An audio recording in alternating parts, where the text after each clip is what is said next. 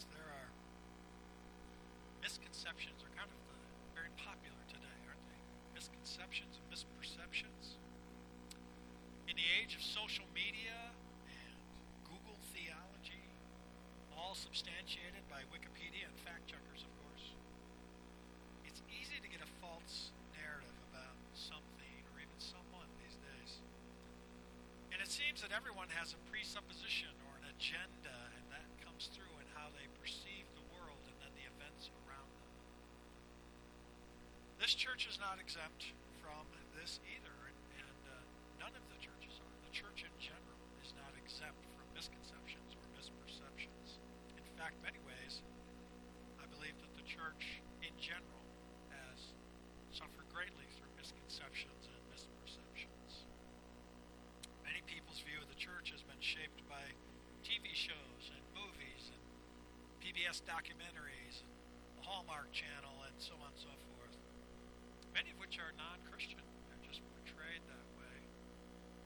But even solid Bible-believing Christians sometimes have misconceptions about the church and what it is and what it is not. And that's what I want to talk about with you this morning in part 2 of my imparting instructions for you all. Now, we don't have time to address all of the misconceptions there are about the church. You were going to need an entire series if we were going to talk about that.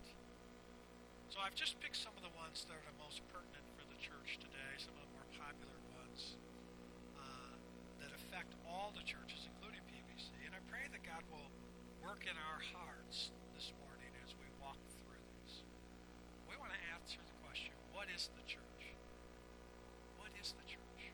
That's what we're going to look at today. So let's go to the Lord in prayer, ask Him to bless our time together in His holy word. Heavenly Father, thank you, Lord, again for the truth of your word.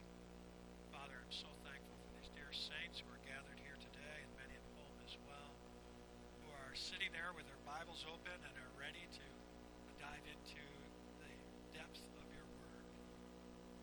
And your word, Lord, is so deep that the greatest theologians of the world have never plumbed the depths of it, and yet it is so simple, the gospel message itself, that even a child can understand. That is your holy word. And so, Father, we consider that sacred. We hold it dear to our hearts. And this morning, as we open up your truth, we pray that we would have open eyes, open ears, and open hearts, and open minds to your truth. And as always, we don't want to just be hearers of the word, Lord. We want to be doers of the word. We want to take the truth of your word and then apply it to our lives in a way that brings you glory. That's our heart's desire every single time we gather together and open up your word. So, Father, that's our prayer here again today. Father, may you be glorified by all we say, all we do, even all we think here this morning. In Christ's name, amen. Well, hopefully you found your way into the Gospel of Matthew chapter 16. And we want to begin, just to give us a little context here, beginning in verse 13. So let's look at that together. Now, when Jesus came to the district of Caesarea Philippi, he was asking his disciples, "Who do people say that the Son of Man is?" And in verse 14, they said, "Well, some say John the Baptist, others say Elijah, but still others Jeremiah or one of the prophets." Now, some of those people did indeed believe that Jesus was really John the Baptist resurrected. Matter of fact, earlier in Matthew's Gospel in chapter 14, verses 1 and 2, Herod said this. At the time, Herod the Tetrarch heard the news about Jesus and said to his servants, "This is John the Baptist. He's risen from the dead," and that's why all these miraculous powers are at work in him. So you have this idea about who Jesus is floating around. Still others thought that Jesus was a resurrected Elijah or Jeremiah or one of the prophets. The Old Testament prophecy in Malachi had predicted that Elijah would come before the Messiah. And so in Matthew chapter 11, actually, Jesus tells us that John the Baptist was the Elijah that was to come and to fulfill the prophecy of Malachi. Now, that doesn't mean that John the Baptist was reincarnated Elijah or even a resurrected Elijah. What Jesus meant by that is that John the Baptist would come in the spirit of Elijah, being one of those who would proclaim and herald the coming of the Messiah. And, which is exactly, if you remember, exactly what the angel told Zechariah when he informed him that Elizabeth would carry this child, John the Baptist, and he would be a proclaimer of the good news. Right? He would make way the path before the king. Well, Jesus knew there was a lot of confusion about who he was, and there was a lot of misguided, well-intended, but misguided misconceptions, I should say, about who he was. So he asked them directly in verse 15. He says again, but who do you say that I am? You're the ones who've been traveling with me. You're the ones who've been living with me for 3 years. You've seen every single, you've been with me every day, right? We've been gathered together and we've eaten together. We've ministered together. Who do you say that I am? Now that's a crucial question, isn't it? Because how you answer that question determines your eternal destiny, right? Your eternal destination, I should say. Who is Jesus to you? You can answer that question, he's my Lord and my Savior. Well, that's one place. If you think he's just another prophet or another proclaimer or another good guy with a decent message, that's another story. That's another destination for him. But it wouldn't be with Jesus. And Scripture is replete with text about who Christ is, right? Just a couple you can jot down for yourself, and they're very familiar. Colossians 2:9, for in him all the fullness of deity dwells in bodily form. This is God incarnate in the flesh. Wonder who Jesus is. Philippians 2:11, every tongue will confess what? That Jesus Christ is Lord to the glory of God the Father. And many, many more. But Peter, of course, always the leader, is the first to pipe up with the answer that Jesus just asked. Who do you say that I am? So in verse 16, Simon Peter answered, you are the Christ. You are the Christos in Greek. You're the anointed one. You're the Messiah. You are the Son of the living God. To which then Jesus in verse 17 says to him, blessed are you, Simon Bar-Jonah, because flesh and blood did not reveal this to you, but my Father who is in heaven. And then Jesus makes a statement that has often confused many people and caused lots of conflict between Catholics and Protestants. A lot of it is over the interpretation of this verse, but there are many verses where there are conflict, but this is one, verse 18. And I also say to you that you are Peter, and upon this rock I will build my church, and the gates of Hades will not overpower it. And that is going to bring us to our first point. And our first point here is that Jesus Christ is the sure foundation of the church. Jesus Christ is the sure foundation of the church. Now, Roman Catholics have truly distorted what this verse means by claiming that the church would be built upon Peter, and that's why they justify and believe that Peter was the first pope. Which is why they also believe that since Jesus gave Peter this authority, that every pope afterwards has the same authority that Jesus supposedly is giving Peter here. And that's why they also believe that since they believe that Jesus endowed this special authority to Peter, that every pope afterwards, when they're speaking what they call ex cathedra, or they're speaking in the authority of the church, that whatever that pope says is the same as if God had said it himself, or it was the same as if it was written in Scripture. I believe it's the same authority. But this understanding is unbiblical, my friends. It's unbiblical because Scripture says again and again that Christ is the head of his church. Let me just give you a few here. You can look at these yourself here. Ephesians 2, verses 19 and 20. Ephesians 2, 19 and 20. Let me read this for you. So then you are no longer strangers and aliens, but you are fellow citizens with the saints, and you are of God's household, having built on the foundation of the apostles and prophets, Christ Jesus himself is the cornerstone. Now, this is a building metaphor, and it's meant to point out to us that the first thing they would do before they built any building, any foundation, is they would put the cornerstone in there first, and they would make sure that that was set perfectly level, perfectly square, at the exact corner of the house. And then they would build the other foundations off of that cornerstone. If you don't get the cornerstone right, the whole building would collapse. You don't get this set here correctly, nothing else works. Now, of course, God used the prophets and the apostles as to build on the foundation, right, that he is laying as the chief cornerstone. But Christ himself is the cornerstone, lest we ever forget. And that's going to become important as we go forward here a little bit this morning.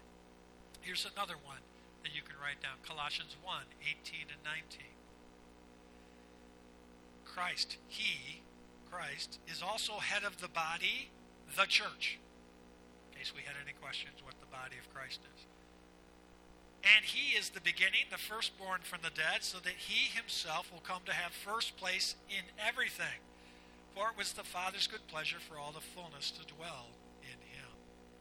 Now let's go back here to Matthew chapter 16 and look at verse 18 again. And I just want to prep this for you a little bit as we walk through this text, because this is important for what follows afterwards. First he says, you are Peter, or thou art Peter, I think the King James says, if you want to, so it's a little more poetic. You are Peter.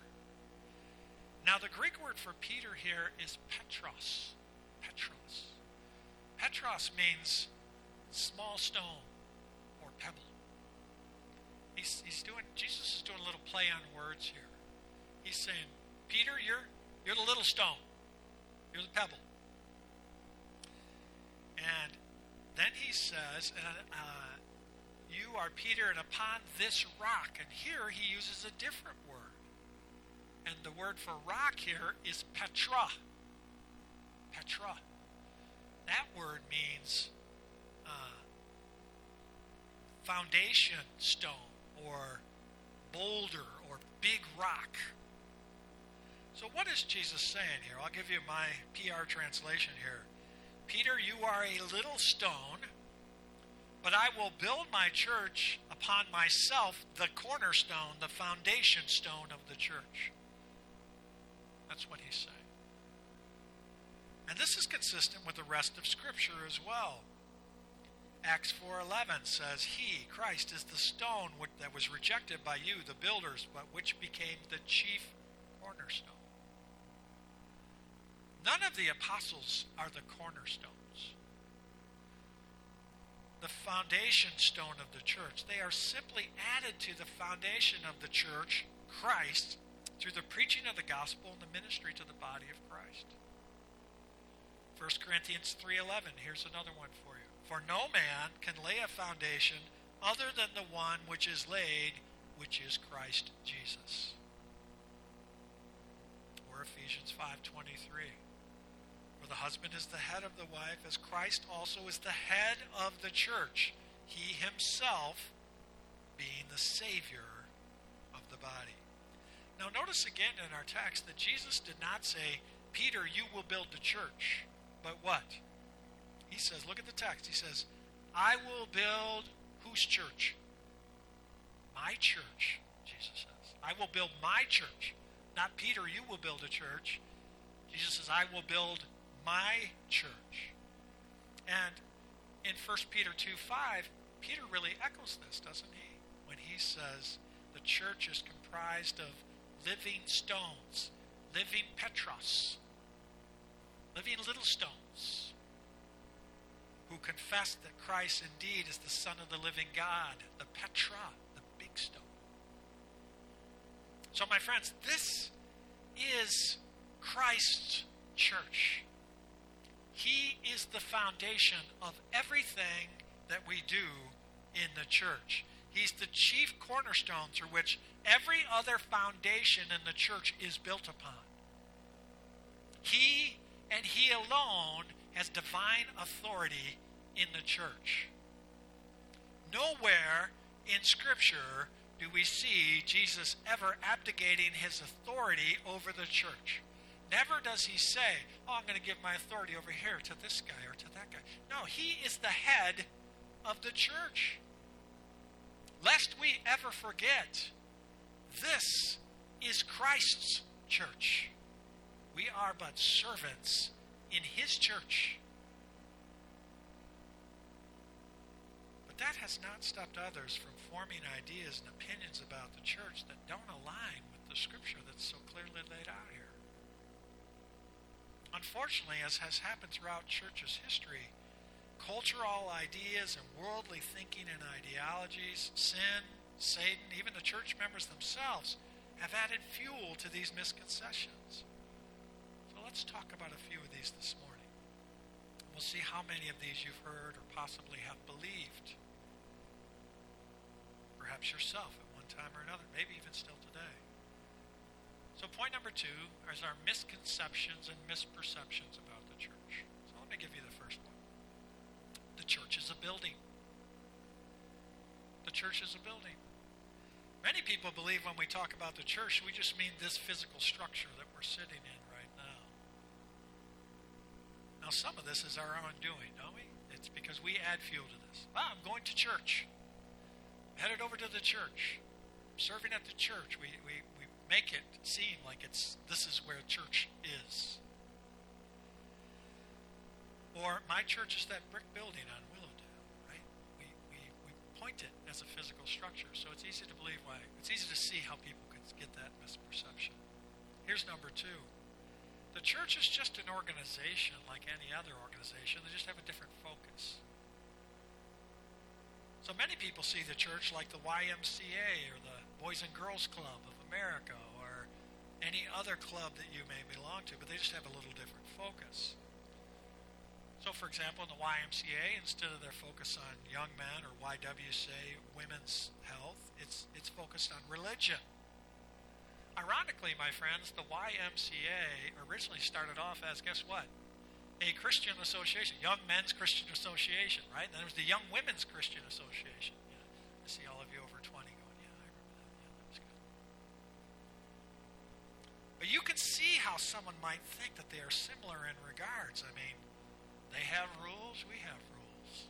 They have elected officers, we have elected officers. They have set times to meet, so do we. They have regular scheduled meetings, so do we. They have membership requirements, so do we. So you can see how, if you've never grown up in the church, you're not a part of the church, you might say, well, it just seems like another club to me, except they're talking about religious stuff instead of, whatever. Here's number 3. The church is only open on Sundays and Wednesdays. Consequently, the pastor only works 1 or 2 days a week. I'm glad you're laughing. So like the pastor, other than the meeting days, you're just simply free to do as you choose. Sounds like a pretty easy life, doesn't it? Here's number 4. You become a part of the church when you join it. We go to a church, and then if we like it, we'll decide if we'll join it or not. And if we like it and it doesn't make any changes we don't like, then we'll stay. And if not, then there's always another church just around the corner. Or here's number 5. The church is here to meet my spiritual needs. The church has a responsibility to feed me the way I want to be fed. The church music should be the kind of music that I like to listen to. The pastor should never be too boring. And the Sunday school and children's ministry, well, they should be to both my and my kids' satisfaction. The times we meet should work for me and my family, and many, many more. Does these sound familiar at all? How many times have you had people ask you about your church, and these misconceptions have come up somewhere in their questioning? I know from my own personal experience, it has happened quite a bit. And many times from those in my own family. Now let's see what the Bible has to say about these topics. After all, we all say that Scripture is the metric through which we judge all things. Well, let's see what the Scriptures say about the church and about these misconceptions. Let's see how the biblical truth matches the above list of misconceptions about the church. So here's point number 3. Let's look at the truth of God's Word about the church. Here's misconception number 1. The church is the building. Here's the biblical truth. You are the church. You, individually and collectively, are the church. You gather together. You are the church. You're the church wherever you go. Did you know that? You are the church. Now, I praise God that PBC is such a wonderful building to worship in for 91 years. It's a long time. And I praise God for the countless hours the deacons and many, many other faithful servants have served to keep this physical building in such wonderful condition. We are blessed. But, beloved, if a winter storm blew through this area tonight, not prognosticating anything here, and it destroyed this building, guess what? You would still be Portage Bible Church. We would just meet somewhere else. You'd still be the church. And that's important to remember. How can that be? It's because you are the church. If this building were to cease to exist, then we just meet somewhere else. 1 Corinthians 3:16. Do you not know that you are the temple of God? And that the Spirit of God dwells where? In you.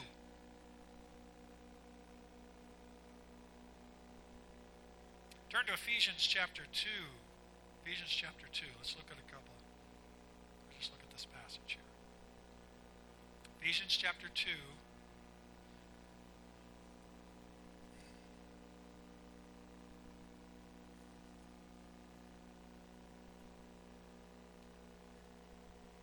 Verse 20. Having been built on the foundation of the apostles and the prophets, Christ Jesus himself being the cornerstone, in whom the whole building, and he's not talking about the physical building, Ephesians 2 verse 20, being fitted together, growing into a holy temple in the Lord, in whom you also are being built together into a dwelling of God in the Spirit. You are the church, my friends. You are the church. Paul's greeting to the Romans and the church in Rome in Romans 16:5, he says, also greet the church that is in their house. What is he saying? He's saying, listen, greet all the saints that are happen to be meeting in the house. That's the church. The saints that are gathered together, that's the church. It's not whosever house they're in. That's just where they're meeting together. See, churches gather into buildings, but the buildings themselves are not the church. We are the body of Christ and the means through which Christ proclaims his message and ministers to his children. In a very real sense, we are the arms and the ears and the hands and the feet and the mouth of Christ. And he ministers in and through us to accomplish his will, both in our lives and in the world around us. He's the head. We are the body. You, who the Holy Spirit indwells, you are the temple of God. You, wherever you go, as a true believer, my friends, you are the church. You're the church. Here's number 2. The church is just another organization with a different focus. The biblical truth is the church is not an organization. It's a living and breathing organism. It's true, we have rules, we have elected officers, we have set times to meet, we have regular scheduled meetings, we have membership requirements. But those are just the governing tools of the church. They're not the church itself. The church is the body of Christ as it lives in the world, shining the light of the gospel message every day through our words and our actions. Here's number 3. The church is only open on Sundays and Wednesdays. Well, my friends, if you believe that one, you really need to stop by more often. I don't know any church where this is the case, but that's the perception out there anyway. And I certainly don't know any pastors that only work 2 days a week either, but that also is a perception, misperception.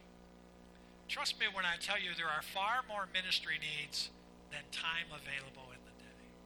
If I could minister 24 hours a day, 7 days a week, there would still be more ministry to be done every week. Here's number 4. You become a part of the church when you join it. Turn to Acts chapter 2, would you please? Acts chapter 2.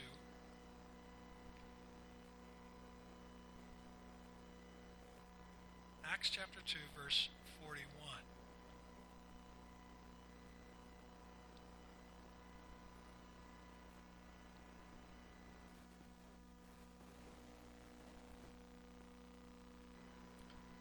So then, those who had received his word were baptized, and that day they were added about 3,000 souls. He's talking about them. And being added to what? Being added to the body of Christ. Acts 5, verse 14. Go over a couple pages to your right. And all the more believers in the Lord, multitudes of men and women were constantly added to their number. Here's the biblical truth, my friends. You become part of the church the moment you're saved. That's when you become part of the church. You are part of the universal church of God. Instantly, in the twinkling of an eye, in the flash of light, you become part of the body of Christ. And you're part of that church, the universal church, that comprises all believers in this age. From the birth of the church and Pentecost here in Acts chapter 2, all the way forward. You are the church and you're part of the church.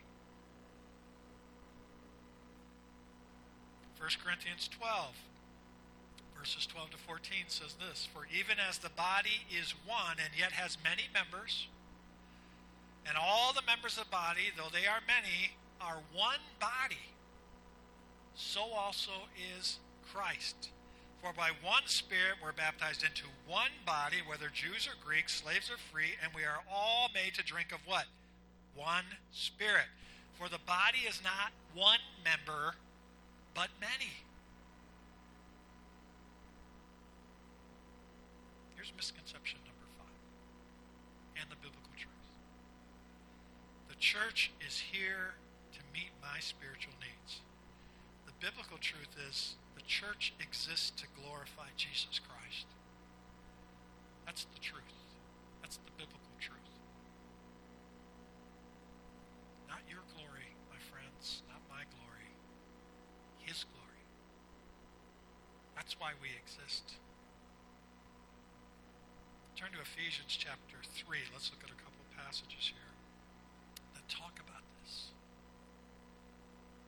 Ephesians chapter 3,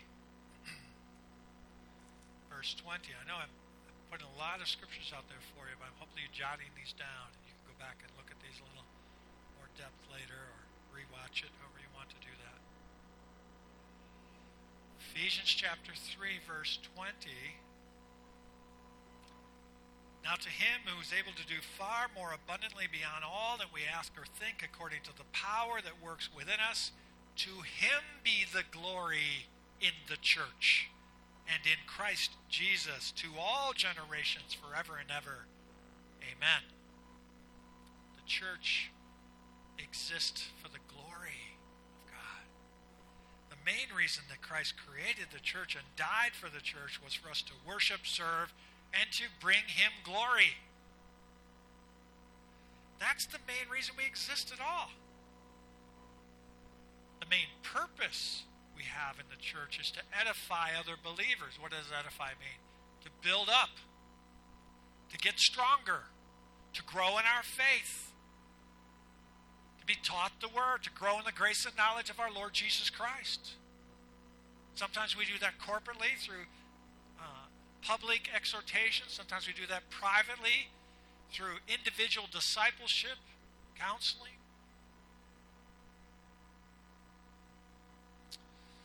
Go one page over to Ephesians chapter 4, beginning in verse 11.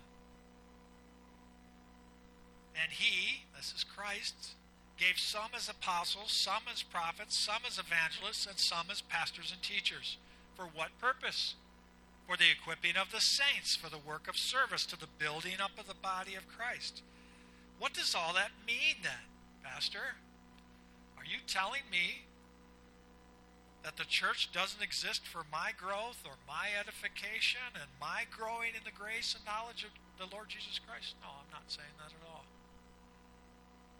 The misconception that's occurred in our consumeristic society today is that we have become to believe that that's the primary purpose of the church, is for me.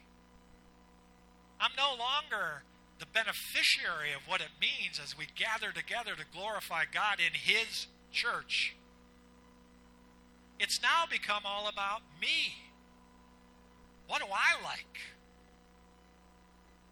My friends, we've made the church all about us, and we seem to have little to no concern about Jesus Christ's glory, and sometimes even what that means to other fellow believers.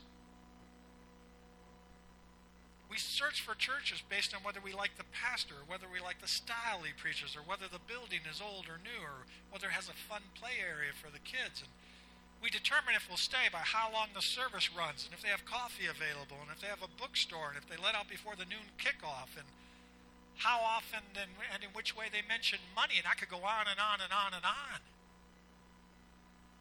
But where is Jesus Christ in any of those decisions? Where is He?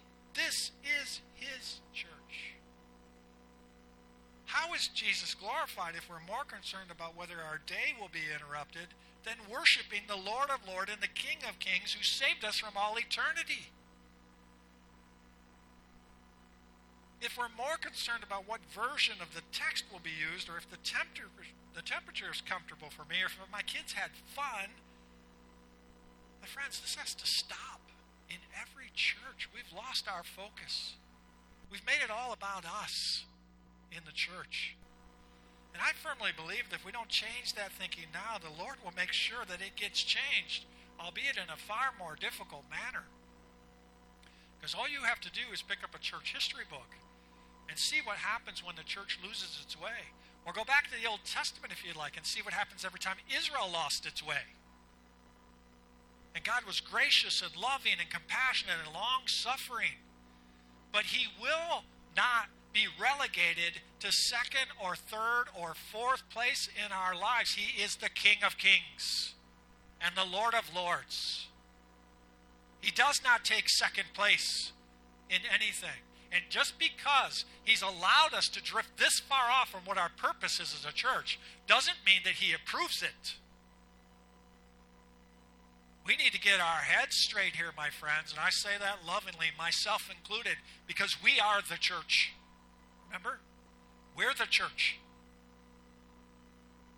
We are the arms and the hands and the feet and the legs and the mouthpiece of the Lord Jesus Christ. He chooses to use us for His glory, not our glory. We've allowed this outside thinking to permeate and saturate our churches to where we think it's all about us. Praise God that He's as long-suffering and compassionate and merciful as He is. But, my friends, if we don't correct our thinking, if we have an opportunity to do that now, then the Lord will correct it for us. Scripture is very clear. I mean, the Lord has a way of waking us up and purging the church of those who are only in it for themselves. Sometimes it's persecution, sometimes it's trials, sometimes it's tribulations. Nothing purifies the church like those kind of things. Look at the persecution that occurred in Russia, or Ukraine, or China. Guess what happened to the churches when they clamped down and lined people up and killed them for their faith? You know what happened in the church? It flourished. You'd say, wait a second. I thought you just said they rounded everybody up and killed them. Well, guess what happens? When you eliminate from the church those who are only in it for themselves, guess who's left? Those who are in it for Christ Jesus. And you can have a lot less people in your church who are on fire for Jesus and accomplish 100 times more. Look at the early church in Acts chapter 2, Acts chapter 3, Acts chapter 4, Acts chapter 5. I could go on, right? You look at that early church. It wasn't an easy time. They're sawing people in half. They're separating families. Nero's dipping them in tar and lighting them on fire for his garden. I mean, it's horrific. And guess they're lining families up and putting them in the middle of an arena and releasing wild dogs and animals to eat them alive, and people are cheering on. It's decadent. It's horrible. And guess what happens in the church? It explodes. Why? Well, because it quickly eliminates out of the church any of those who are not in it for Christ. Quickly. And the church explodes. Every time the world has tried to eradicate the church, it's only grown. Because all these things do is eliminate from the church those who are in it for themselves. And that's all that's left are those who are in it for Christ. The church can drastically shrink in numbers during those times, but it will prevail because of the strength of those who remain. Beloved, sin cannot destroy the church. Satan cannot destroy the church. Even our own members can't destroy the church. They may wound the church, but it will prevail. Neither man nor Satan can destroy Christ's church. Isn't that exactly what Jesus says in Matthew 16:18? I will build my church, and the gates of hell will not overpower it. Many have tried, but the church stands today because of the perseverance of the faithful saints. To that end, my friend, every time a church goes through a change of any sort, we as the body of Christ have a decision to make. We're going to opt in or we're going to opt out. The easy decision when the waters get stormy and it seems like the water's seeping over the sides is to opt out. I'm getting out of here. That church no longer provides me or my family with whatever, you fill in the blank. I don't like that change. I'm not happy anymore. They didn't make the decision I thought they should make. I don't agree with them. Whatever is your reason. Would you care to take a guess at how many changes and decisions and course of actions have occurred in this church that I personally disagreed with in the last 20 years? Would you care to take a guess? I could fill volumes, my friends. And so many of you who've been here longer than me, you probably have another couple volumes I don't even know about. And yet we remained. Why? Because it's all about Jesus, my friends. It's all about Jesus. It's always been about Jesus. This is his church. And we live and serve and worship together as his body. Both when we're together and also in the community. And we do it for his glory, not our preferences. You see, the hard thing to do when the stormy waters crash over the sides is to look around at the faces of your brothers and sisters and say, they need me. Now more than ever, they need me. And you band together and you cling together and you say, we're going to get through this by the grace of God, by our love for one another. This is putting others' needs ahead of yourself. This is loving one another. The new commandment that Christ gave his disciples in that final statement we looked at a couple weeks ago in the upper room, isn't it? Loving one another. This is what it looks like.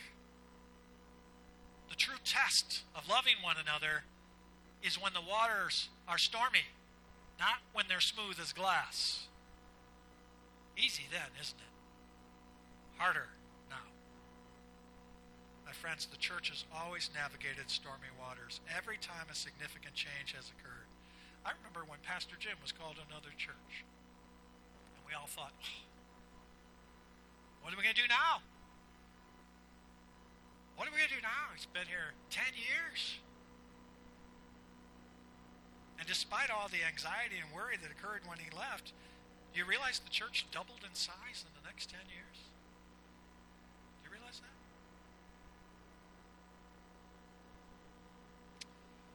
God has always brought us through because this church has always been filled with those who recognize that this is his church. And yes, gain some and we'll lose some along the way. But his church will prevail because of the faithful remnant that remain. It has done that for the last 91 years, and it'll probably do it again in the next 90 years. I won't be here for the next 90 years. Most of you will not be here for the next 90 years, but God's church will prevail. Beloved, this is the church. You guys say, what is the church? This is the church. You are the church. This is what it means to gather together. And we should start doing that now, my friends. Because we don't know what stormy waters are ahead. This is Christ's church, the one who, the church that Christ died for, the church that he has gifted teachers and preachers and evangelists to equip the saints, the church that will prevail until he calls his church home in the rapture. All right, my friends, we've taken a torch now to all these misconceptions. What will you do to ensure that this body of Christ remains true to the church that Christ speaks about here in our text today? What are you personally going to do? If you were going through that list of misperceptions and misconceptions, and you said, I didn't want to admit it, but man, a couple of those were my misconceptions about the church. And if that's the case, my friends, repent of that. And commit to loving one another the way that God wants you to do, in a way that glorifies God. Or if you've been tempted to opt out because the waters are stormy, my friends, repent and commit to opting back in. Because your brothers and sisters, they need you. It's okay to make a mistake, or it's okay to have a misconception about something. God's grace is sufficient for us all. It's not a terrible sin to have a misconception, but it becomes one if we pridefully hang on to it no matter what. That's when it becomes a bigger issue. My friends, let us all examine ourselves carefully. Put away any prideful actions that would hinder our testimony as the body of Christ. The easy thing to do is to opt out. The difficult part of living for Christ in the church is banding together and being there for each other through the storm. God is glorified when you demonstrate your love for him and for one another in and through his church. Beloved, you are the church. Be the church. Let's pray. Heavenly Father, Lord, thank you again for the challenge from your text. Lord, you've been stepping on my toes all week long in this text. And no doubt we've stepped on some here this morning as well, and perhaps even some at home watching. But that's what your word does. It challenges us to rethink our hearts and our heart's intent. Father, we know our hearts, even though we can deceive ourselves at times. But ultimately, you know our hearts. And so I pray, Father, that as we think about what the church is, what it looks like going forward, that we would opt in. Look around at our brothers and sisters and say, they need me. And I need to be here for them. And I pray, Father, that would be our heart's desire in this church. Help us, Father, to live for you and to glorify you in your church. We ask this in Christ's name. Amen. Let's all stand, shall we?